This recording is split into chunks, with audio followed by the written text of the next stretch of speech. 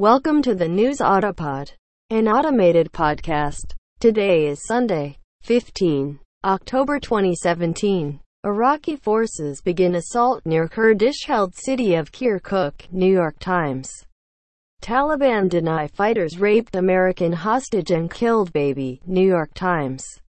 QB Colin Kaepernick files grievance for collusion against NFL owners, ESPN.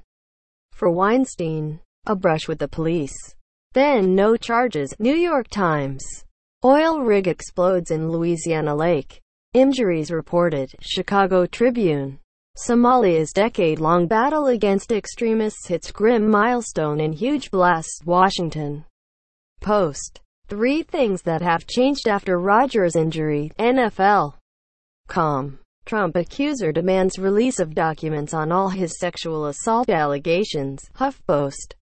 I'm intact, Tillerson says. Brushing off drama with Trump, Washington Post. Unprecedented, Hurricane Ophelia set to hit Ireland with gusts of 130 kilometers per hour, Irish Times. Thank you for listening to the News Autopod.